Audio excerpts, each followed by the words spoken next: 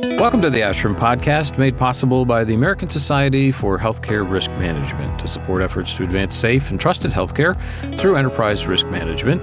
You can visit ashram.org/membership to learn more and become an Ashram member. I'm Michael Carisse.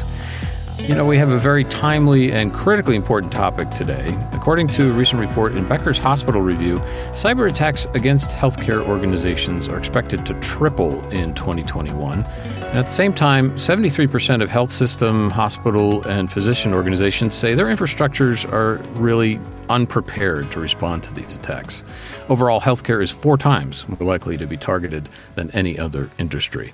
Our guest today has some key advice to share about how to be better prepared to prevent and manage these incidents, and I know you're going to find his information very useful. Bob Chaput is founder and executive chairman of Clearwater Compliance, and he brings nearly 40 years of experience supporting hundreds of hospitals and health systems with compliance risk management and cyber risk management initiatives to our discussion today. Welcome to the Ashram Podcast. Well, Michael, it's a real pleasure to be here. Thanks for the opportunity. I thought we'd start by having you add to that very brief mention of your background, give us some professional highlights, and also tell us a bit about Clearwater Compliance. Sure. Thanks for the opportunity to do that. As you mentioned, my 40 years, I guess, puts me in the class of being entered into the Smithsonian, I suppose. But I've had a terrific opportunity to work for some great companies along the course of my career. I did start as an educator. I spent about 15 years at GE, including some of the healthcare businesses, moved on to Johnson & Johnson in executive roles. In fact, at GE, I began my career in cybersecurity. We didn't call it that name at that point in time, but continued with that work in Johnson & Johnson and had responsibility for our information security function. Went on to another global corporation based in Nashville called Healthways. Similarly, as their executive vice president and CIO, had the responsibility for the information security team and our efforts there. Subsequently, in my third effort at retirement in 2009, I found myself back on the playing field, helping organizations with cybersecurity. And notably in the beginning, at that point in time, it was more about complying with the HIPAA regulations as a result of the HITECH Act and the bundle of carrots that came along in the form of $33 billion of meaningful use incentive money, and a bundle of sticks that came along in the form of more enforcement around HIPAA. Around that time, I started Clearwater, built it into a company with about 75 people serving exclusively the healthcare industry. In 2018, partnered with a private equity firm to acquire some growth capital and keep the journey going.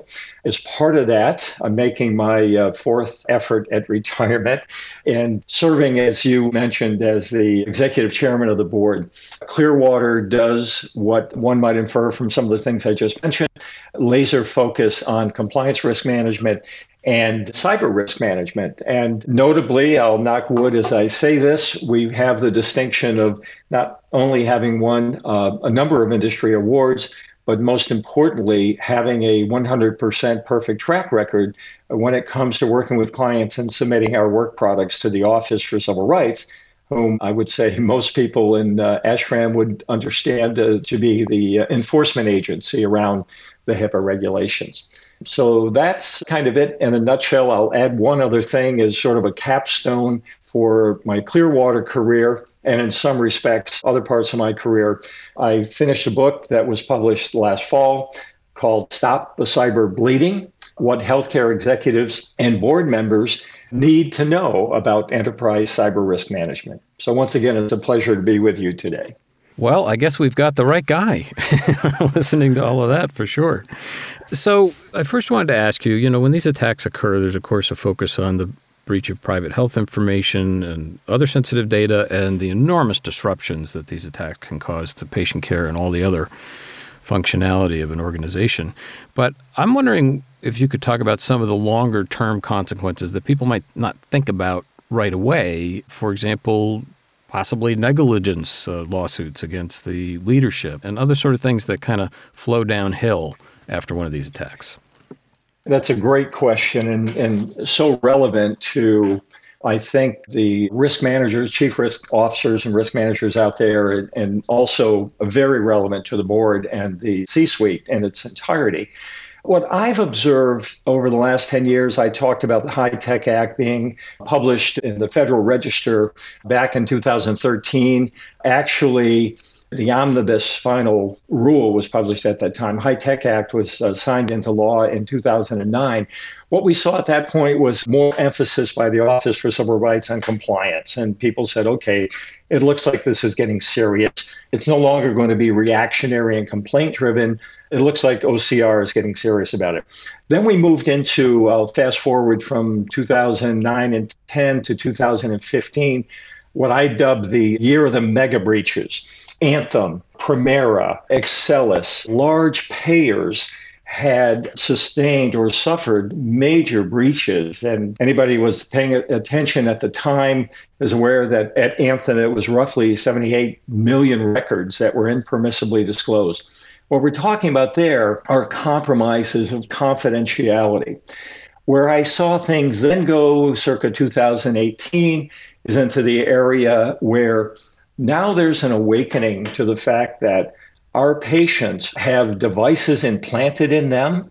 Perhaps it's a pacemaker or devices that are attached to them in a hospital. It might be a wireless IV infusion pump.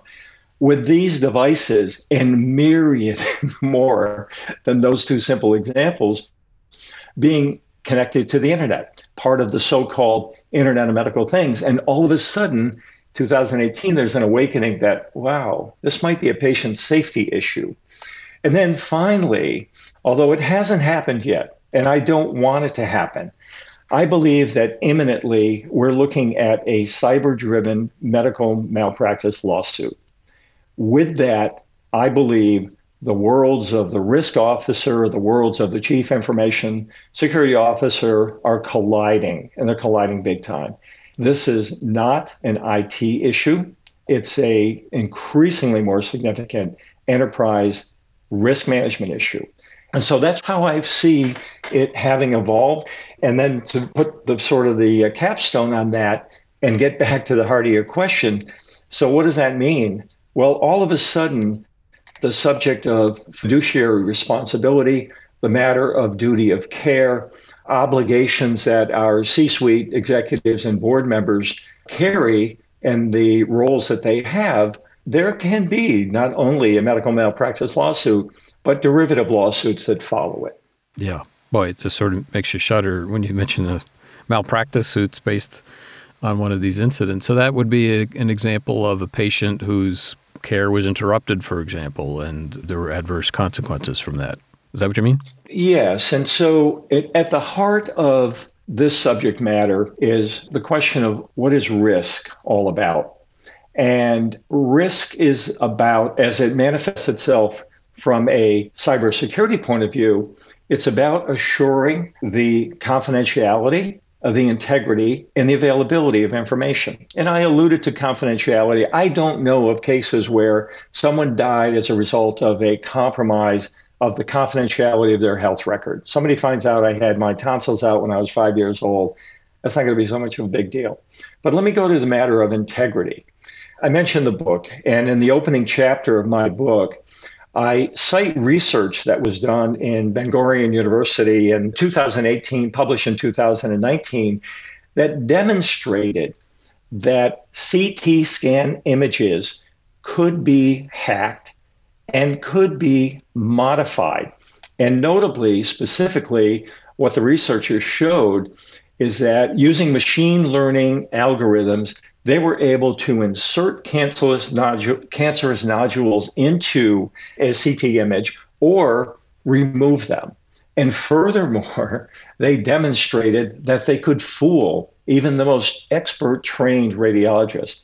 Think about that for a moment. And it's well-founded research, and a lot has been done following on to that initial body of work.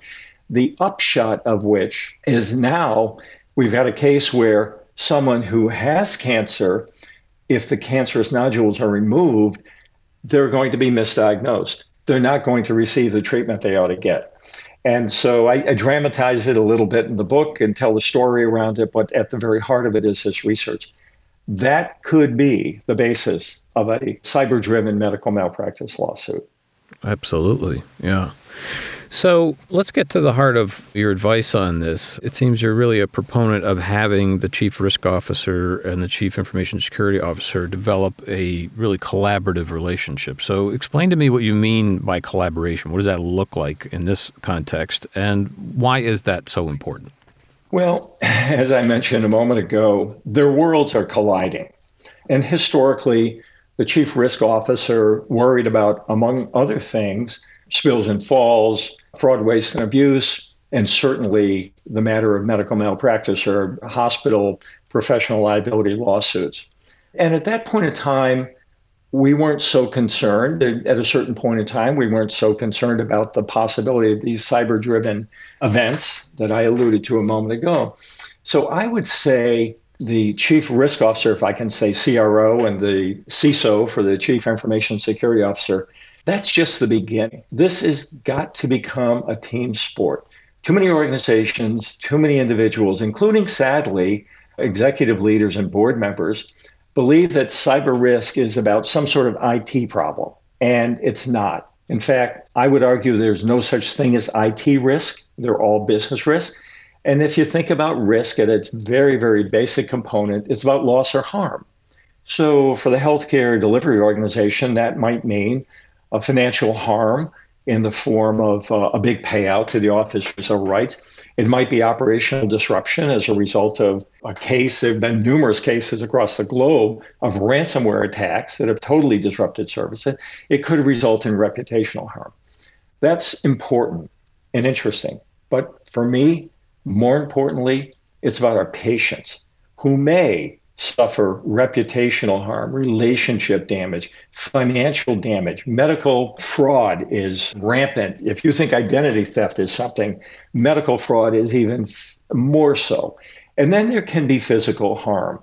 I talked about the case where we have a patient hypothetically misdiagnosed as a result of that. What if somebody hacks into the EHR system and modifies my health record the night before I'm going in for surgery? They change my blood type. And in surgery, I need an unexpected transfusion. And there's a reading of something that's inaccurate.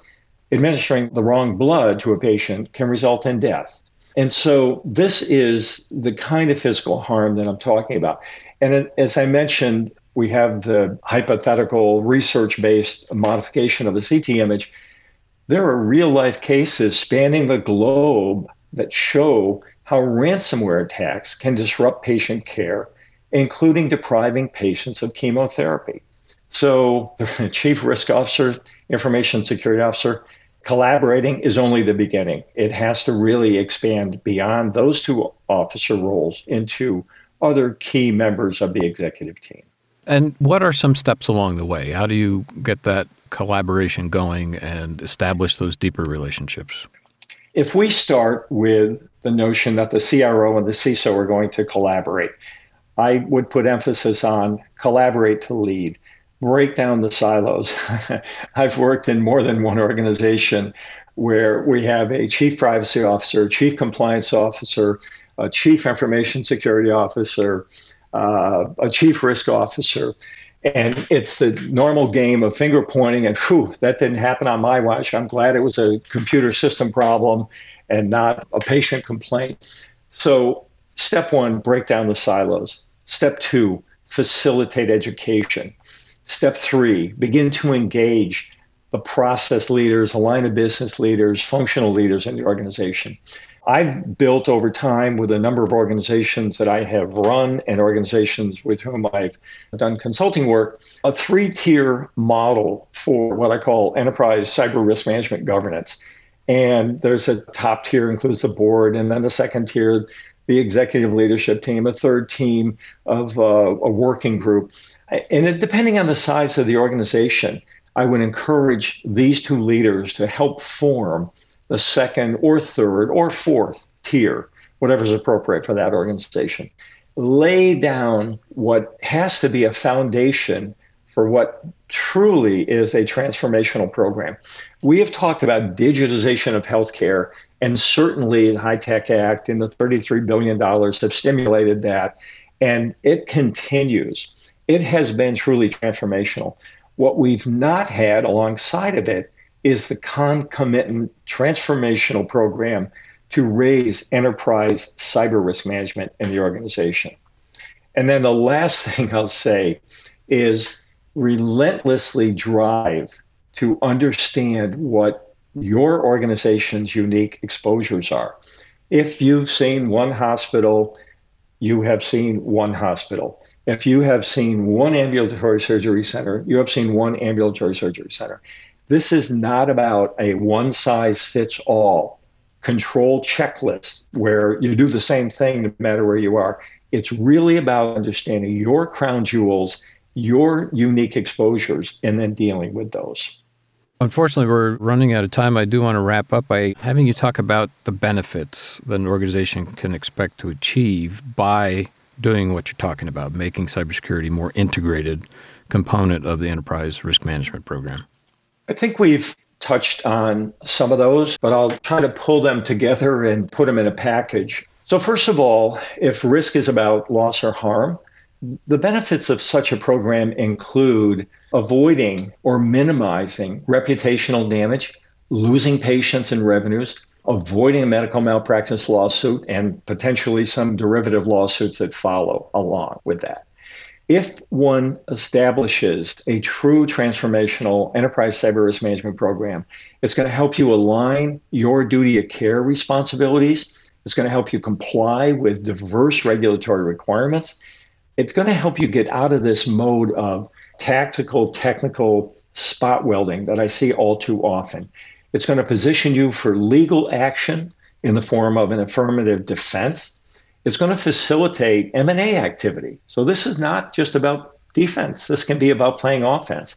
And for many organizations, it can become a market differentiator.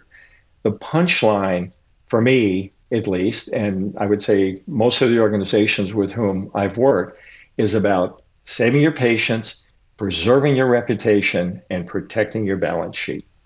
Well, it doesn't get more important than that. I want to thank you very much for being with us today. Our guest has been Bob Chaput. He's the founder and executive chairman of Clearwater Compliance, also author of the book, Stop the Cyber Bleeding. Thanks so much for being with us today.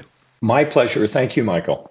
This podcast is made possible by the American Society for Healthcare Risk Management to support efforts to advance safe and trusted healthcare through enterprise risk management. You can visit ashram.org/membership to learn more and become an ASHRAM member. I'm Michael Carisse. Thanks for listening.